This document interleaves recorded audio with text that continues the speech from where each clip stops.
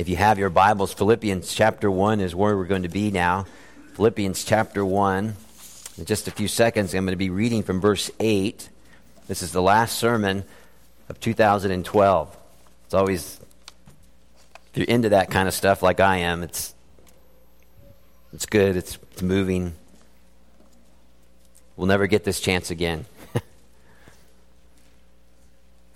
While you're turning there, page 830 in the church Bibles, I'm going to ask for you to extend me a lot of grace this morning, and the reason is flat out this, and this is the totally honest reason. When I was working through this text this week, I found myself so utterly guilty.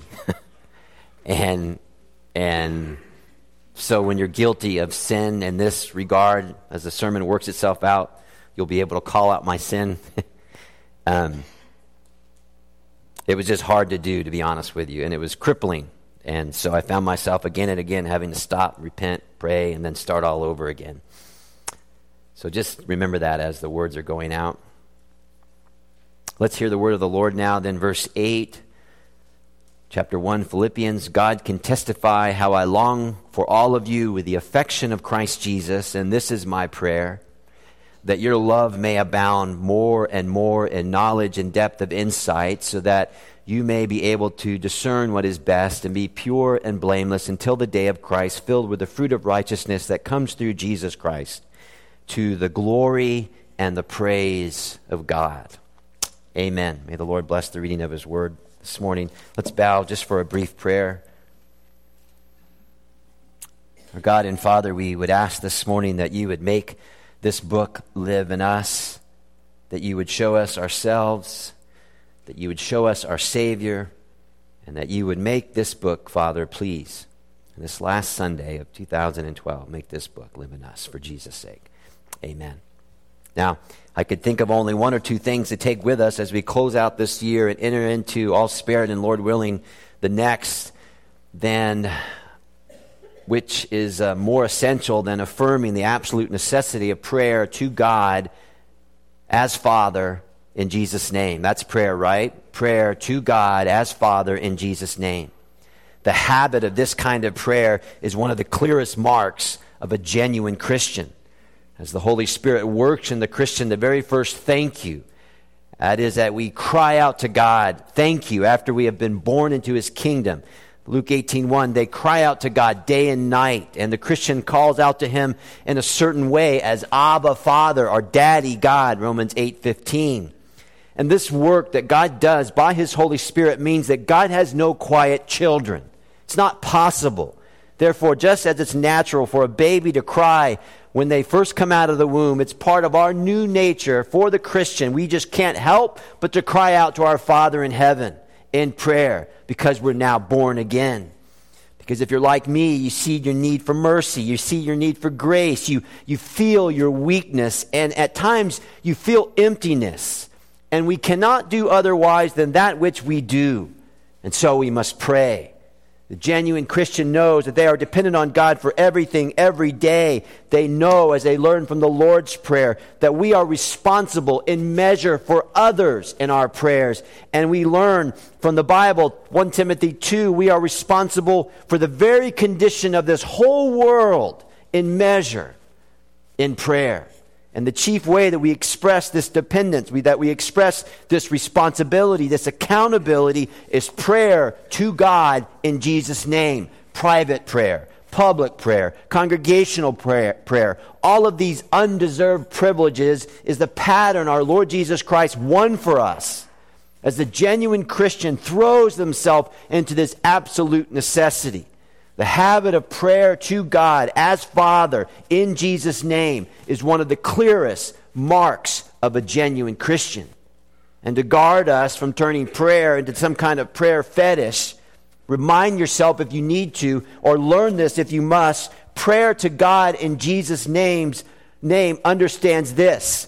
The privilege access which genuine Christians enjoy, this unrestricted free access to Almighty God, this is incredible, comes to us only by the merits of the Lord Jesus Christ. It's not our sincerity. It's not our tears. It's not some kind of spiritual ecstasy that we can work ourselves up to that gets us access to God. It is the blood of Jesus and Jesus alone that gets us access to God, so that we would never come to God with such boldness as he tells us to do if Christ never went to Calvary's cross in total obedience. Listen to John Calvin on this. Since no man or woman is worthy to present himself to God and come into his sight, the Heavenly Father himself, to free us at once from shame and fear, which might well have thrown our hearts into despair, has given us his Son, Jesus Christ our Lord, to be our advocate and mediator with him, by whose guidance we may confidently come to him. Which means at least this: under God's sovereignty, God, only because of Christ, God now pours out in super abundant measure. You believe that, right? I believe that. God pours out in super abundant measure the benefits that Christ won at Calvary. Because Jesus Christ now, right now, is pleading for us. He's the ultimate service, never stopping this, pleading for us before the throne of God. So, because of this reality, because of this sure reality, it's the conviction of myself, it's the conviction of my colleagues and I on the elder board that as we here at West Cohasset Chapel become more and more a praying people, then more things will happen. That is our conviction. We had a good 2012. We are convinced that we'll have a better 2013 as more and more of us give ourselves to prayer in Jesus' name. More things will happen. If you received a worship folder, you probably noticed there was that thing in there. It was a long thing of the prayers of Paul. And on there is a suggestion, something that looked just like this for you. If you would please consider praying one of these prayers every day for all of 2013. There's about 20 prayers, so you can work through those time and time again. By May, you might have them down by memory, which is great. So you can impress your friends at lunch or dinner. But we know that prayer is very difficult work. J.C. Ryle from another generation said, there is no part of Christianity so neglected as private prayer. Bishop Hansworth said, prayer is often the last thing we learn. It's all very honest, isn't it? There's much to learn in prayer. We don't pray as often as we should. I know it's not very flattering, but it actually marks me. I have much to learn in prayer. Now, Philippi, the letter that this was written to, Philippi was the first major town in Europe to be evangelized by Paul. As in a vision, a dream, he saw a man from Macedonia, Acts 16:19, and the man was saying in Paul's vision, come over and help us. So this was a totally supernatural call. So immediately Paul goes to Philippi and he begins to see the power of God in ways he had never seen before in the lives of men and women. So in the church there was this wealthy businesswoman. Her name was Lydia from Thyatira. And in Acts 16:14 we find that as Paul preached the gospel, God did what only God can do, and he opened her blind eyes to Jesus. There was a slave girl who was freed from a demonic spirit that gave her the ability to tell the future. And she was rescued from this curse, because it is a curse to be able to tell the future like that. She was rescued from this curse by God's power, and she was released from that torturous state. There was a jailer who discovered Paul and Silas still there in jail. They were thrown in jail because of the girl. And then an earthquake came, Acts 16:26, and it shook the prison doors open, and everyone's chains came loose. And on the spot, the guard sees all this, and he asked, what must I do to be saved? So he heard the praying and the singing. He felt the shaking. And then he was about to take his life. He thought everybody was escaping. Paul cries out to him, stop. Everybody's here. And the jailer kind of pieces all these things together and says that most wonderful question, Acts 16:30, what must I do to be saved? Now you can imagine as Paul is writing this letter, he's thinking about these people in Europe, and now, in this letter, it's about 10 years later, and he's in prison in chains because of the gospel, Philippians 1:13, and he's facing the real possibility of execution, which is why he says to live is Christ, to die is gain. He doesn't know what's going to happen, but this is what his situation is. He's chained, he's in prison, death seems his present circumstances, yet he writes this letter to this congregation, this church in Philippi, thinking about probably Lydia and the slave girl and the jailer, all probably part of the church in Philippi. And so he writes essentially with his heart wide open, Philippians 1:3, you can see if your Bibles are open, I thank my God every time I remember you. Every time I remember you, I thank my God, and all my prayers for you I always pray with joy because of your partnership in the gospel. Now, no wonder he has such happy memories. I mean, that, if you think about it, that's like a motley group of believers, right? You got a lady who used to tell the future, then you got a businesswoman, and then you got a jailer who was ready to take his life. But he writes to the church, and he tells them, verse 9, this is my prayer for you. And so what we're going to do is we're going to unpack that prayer under 4 headings. And the headings are this. And again, if you have a worship folder, you can turn to the back, and there you'll see love's priority, love's character, love's fruit, love's goal. Priority, character, fruit, goal. First heading then, love's priority. Verse 9. This is my prayer for you, that your love may abound more and more. Now, Paul wants their love to increase. And remember, he doesn't say this from kind of like an attached mind or up from the mountain. Verse 8, God can testify how I long for you with the affection of Christ Jesus. Now, some of you who are far, far away from home like me, you'll be able to relate to this. The word longing Paul uses in verse 8 has this idea of homesickness. I was thinking about that song, I want to go home, oh. Okay, never mind. But anyway, he feels this homesickness in his gut. He has this longing for them. And so, if you're like me, when family and friends come over to your place or you go to their place, as soon as you get there, you automatically think you're going to have to leave soon. And then it just kind of sets in. I mean, that's my curse. I'm sorry I have to do that. Because you can't stay forever. Well, that is what Paul is doing. He writes and he tells them that I miss you guys. Martin Lloyd-Jones described this as a condition, a gap in his soul. It was to him as a depressive illness that kind of just was set on Paul's heart because Paul has this deep longing for these people. And loved ones, when you're in partnership with the gospel, with God's people, I promise you that will do that. Nothing else will do that more than being in partnership for the gospel with God's people. And so Paul is homesick. He's depressed without him. And here is the issue. As far as the Apostle Paul is concerned, here is the issue. Love is to be the central growth point for the Christian. Love is to be the central growth point for the Christian life. Listen to your Bibles, 1 Corinthians 13. If I have the gift of prophecy and can fathom all mysteries and all knowledge, and if I have faith that can move mountains, but have not love, I am nothing. If I give all I possess to the poor and surrender my body to the flames, but have not love, I gain nothing. Now, the origin of Christian love is not in us. The origin of Christian love doesn't begin or come out of us. And we can't work this up on our own, because if you're wondering, how can I kind of cook this love up? And you find yourself unable to do that, then good, you get an A on your grade sheet. Because every honest Christian knows that it's impossible by ourselves to create this kind of love in ourselves. Yeah, you can fake it and run around like you love everybody and you're best friends with everybody. But in time, that will start to smell like rotten cheese. Because the origin of Christian love is God himself. 1 John 4:10. This is love. Not that we love God, but that he loved us and sent his son as an atoning sacrifice for sins. Again, Romans 5:8, God demonstrates, literally, God puts on show his own love for us in this. While we were still sinners, Christ died for us.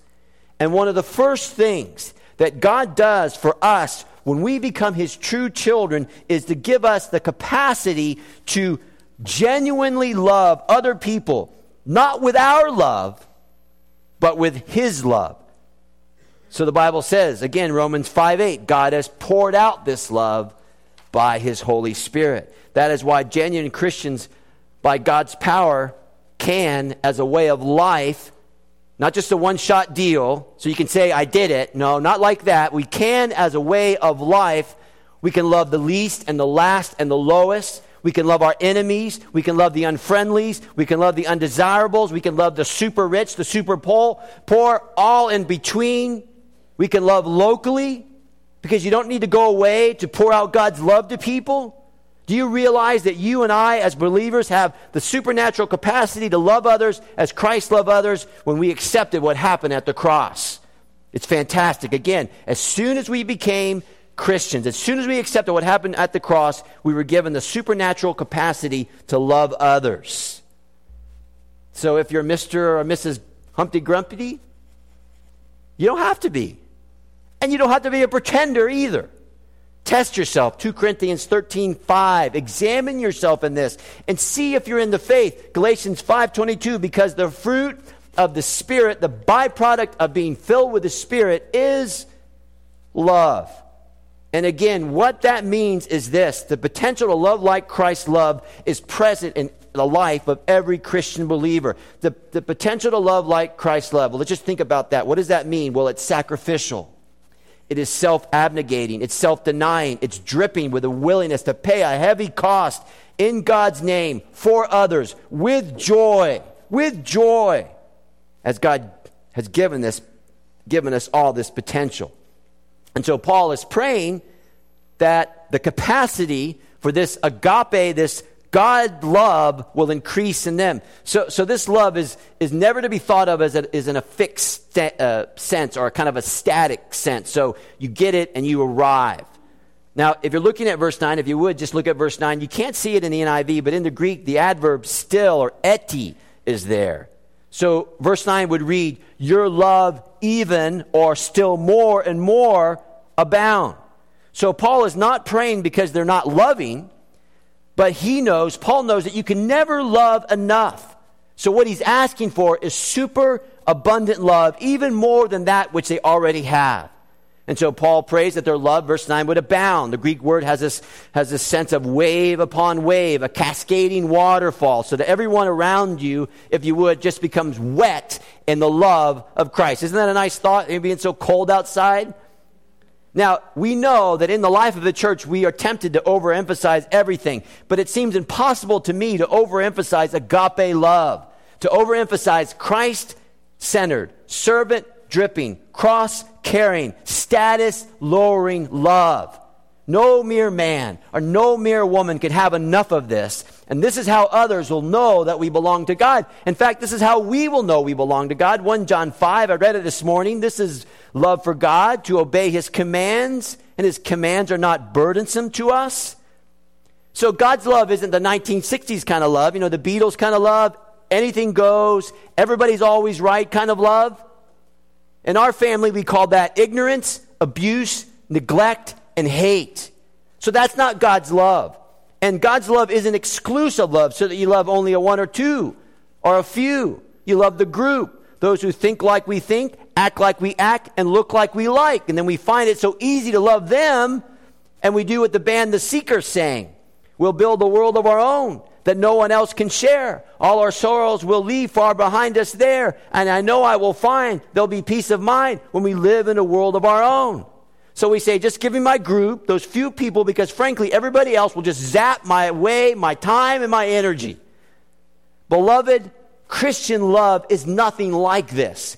It is humbling, it is self-demoting, it is wide, it is deep. It's like a waterfall, splashing and spraying everyone. It's like a can of Coke that my daughter gave me a couple of months ago that she shook up really good before she gave it to me. And then she gave it to me, and I opened the thing, and everybody got splashed with Coke.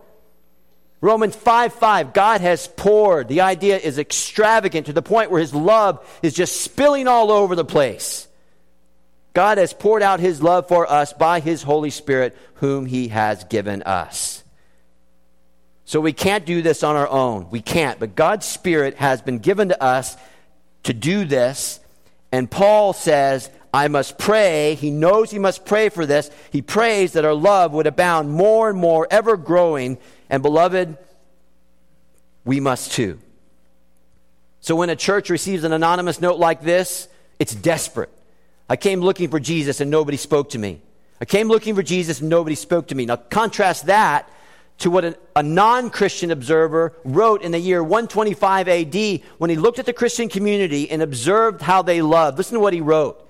They walk in all humility and kindness, and falsehood is not found among them. And they love one another. If they see a stranger, they rejoice over him as if it were their own brother. And when one of their poor passes away from the world, and any of them see him, then he provides for his burial according to his ability. And if they hear of any of their numbers is in prison or oppressed for the name of their Messiah, all of them provide for his needs, and if possible, that he may be delivered, they deliver him. And if there is among them a man that is poor and needy, and they do not have an abundance of necessities. They fast 2 or 3 days, that they may supply the needy with their necessary food. No wonder they turned the world upside down for Jesus. For Christ's love was abounding in their heart. They outlived and they outloved and they outgave everybody. They took the ancient world by the hand, and much of the time, the ancient world had a sword in their hand. But they loved them still. Number one, love's priority, but please note that Paul is not talking about mere sentimentalism. That's too easy. He's not talking about that when he speaks of love. That takes us to our second point, love's character. Paul won't have a theology that won't lead us to abounding love. So Paul won't have a Christian that is not theologically sound that doesn't have abounding love. There's again, verse 9, that your love may abound more and more in knowledge and depth of insight. So Christian love is not blind, it's not mindless, it's not sentimentality. It involves a thoughtful, theological concern for God's truth and a careful application of that truth. And Paul is saying, our love will go wrong. Our love will go wrong unless we grow in knowledge and depth of insight. So as I grow in my understanding of the Bible, I'm actually loving you. As I grow in my knowledge of the Bible, I'm actually loving you. And for our love to grow, we need to grow in the knowledge of God's holiness. And beyond this, we need to grow in the knowledge of our sin. We need to grow in that knowledge. Let me say that again. For our love to grow, we're going to have to grow in knowledge of God's holiness, and along with that, the knowledge of our sin. That's how we grow in knowledge. So why does our love grow as we comprehend our sin? Well, I think the reason is this, because I begin to see the selfishness embedded in my nature that seeks to explain away or justify my own sinful behavior, which is so subtly self-seeking and so defensive and can hide from the public so well. This is a lost art, the art of the ability to be honest with ourselves, to be able to discriminate and flat out call out our mixed motives when they're there, to call out the real reason why we do what we do and we say what we say, and expose the false reasons that might be just excuses for my selfishness or my laziness or my self-inflated pride. You know, I only do X because I get a buzz when the people say, oh man, that is something, way to go, nice job. So here's the issue. Do we ever stop and ask ourselves, why is it that we do what we are doing? And when we do that, do we allow the Bible to be a mirror for our behavior, to let it expose our motives or expose our sin if it's there before a holy God, and then deal with it? Because that is how love abounds. Now, if I were taking notes, I would write down this next statement. And here's the principle that I think Paul is giving us.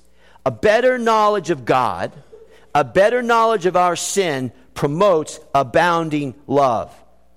A better knowledge of God, a better knowledge of our sin promotes abounding love. Now, you can't say that unless you can verify it. Well, here I am. I'm going to try to verify it. You ready? The Greek word for knowledge that Paul uses there is the word epignosis. It's used 20 times in the whole of the New Testament, and every time it's used, it always is used to the knowledge of God, things that refer to, if you would, theology. That's the knowledge of God. So the word has the idea of getting to the heart of the matter with theology, with doctrine, with God's word as the key. Now, you know and I know that all theology is connected to the cross of Jesus Christ. Remember that. All of theology is connected to the cross of Jesus Christ. So when we read a moment ago about the Christians in 125 AD, that they were so liberal in their love. Remember, they walked in all humility and kindness, and falsehood wasn't found among them, and they loved one another, and they despised not the poor. He that had distributes liberally to he that did not have. Okay, so you ask your question, why did they walk this way? Why did they walk so humbly?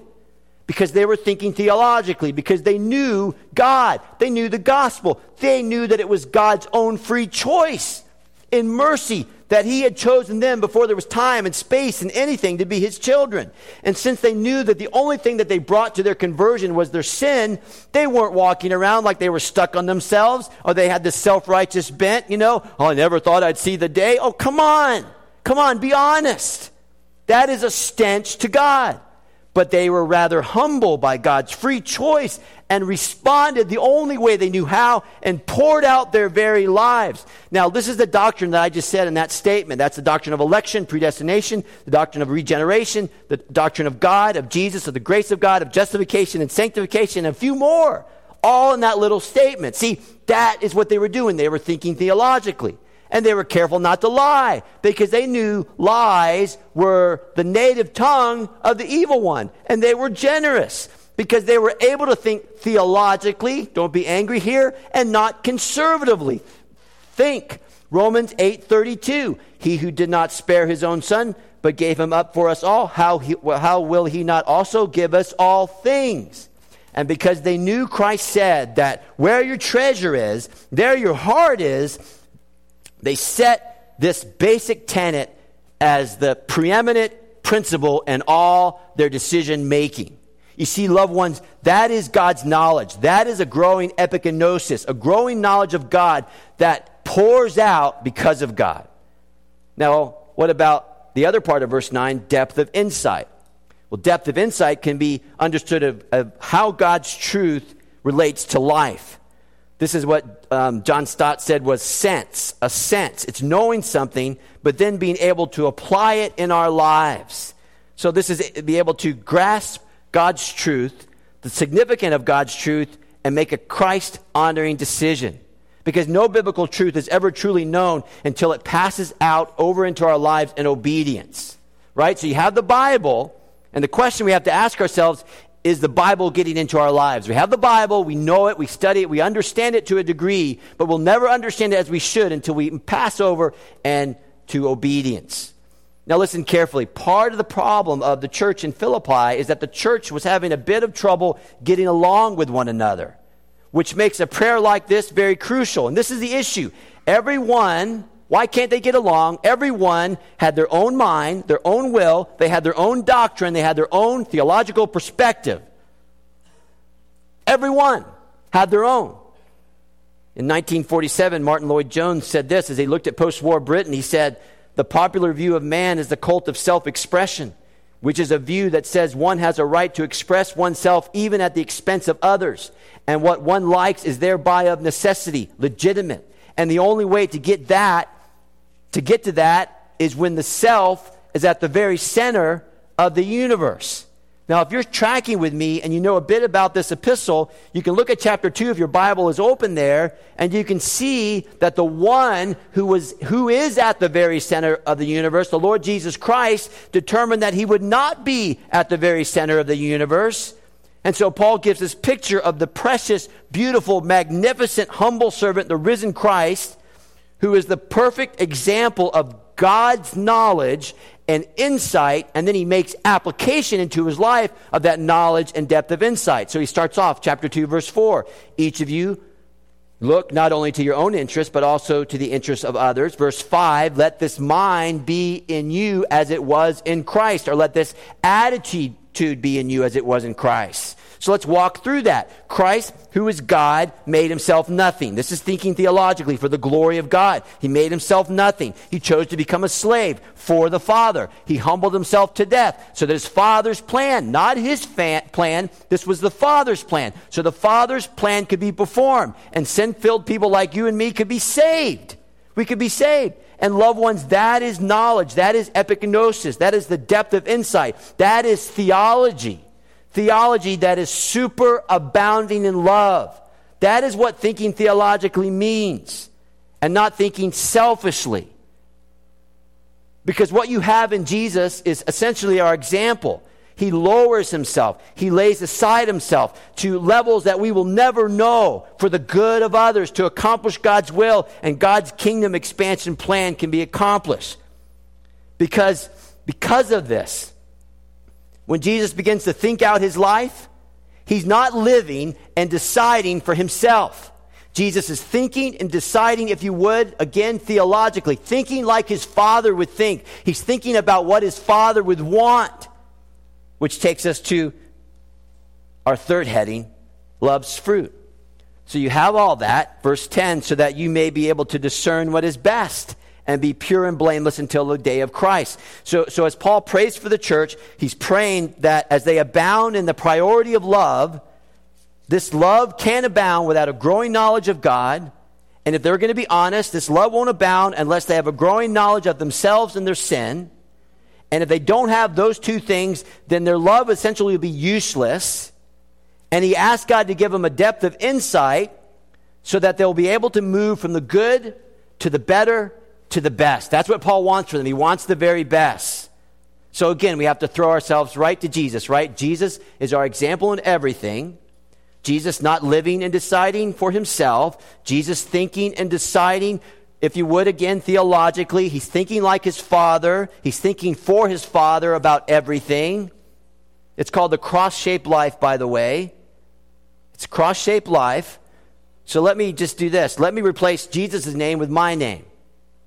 Joe, not living and deciding only for Joe, but Joe thinking and deciding theologically, thinking like his Father in heaven, for his Father in heaven about everything.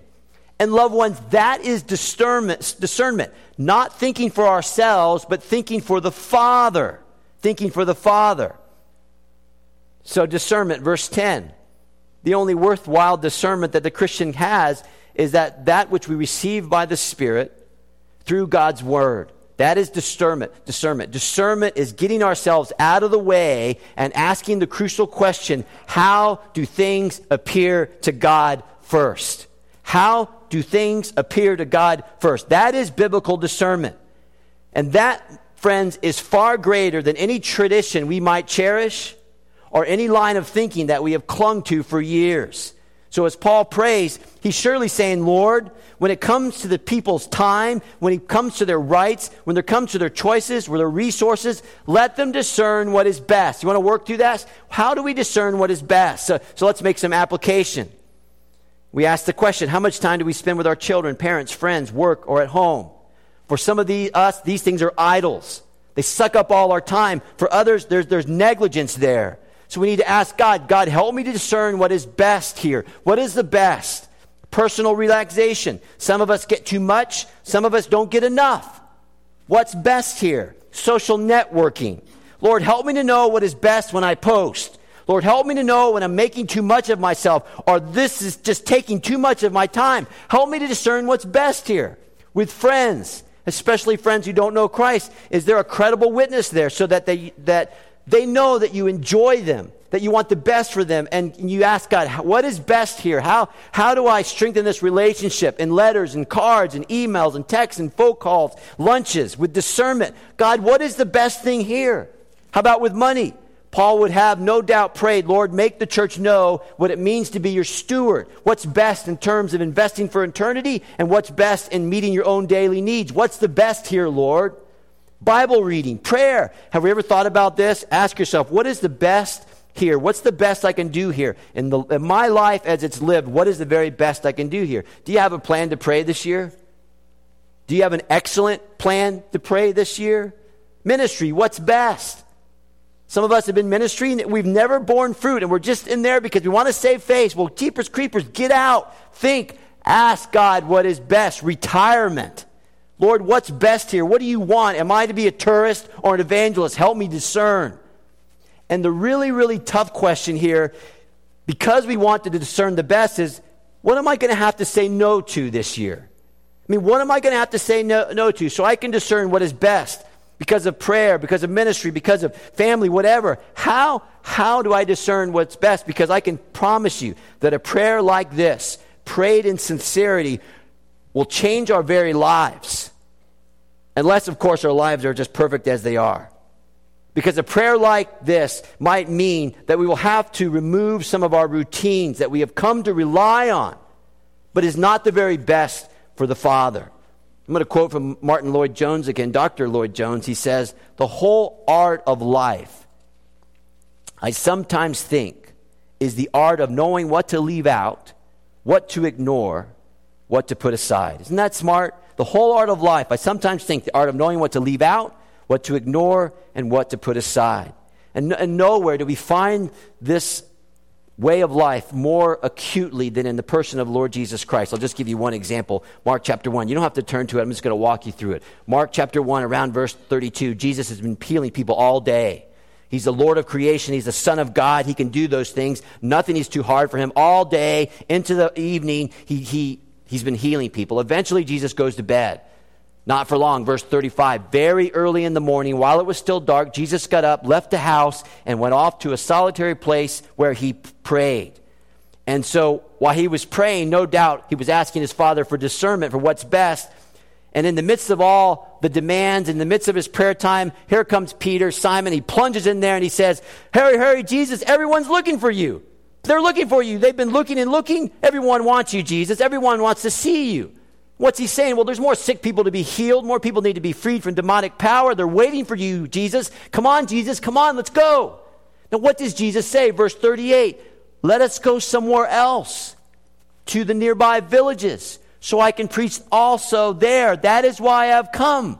Now, you see this? He has to choose between two very good things, healing or preaching. No wonder he got up early and prayed for discernment. No wonder.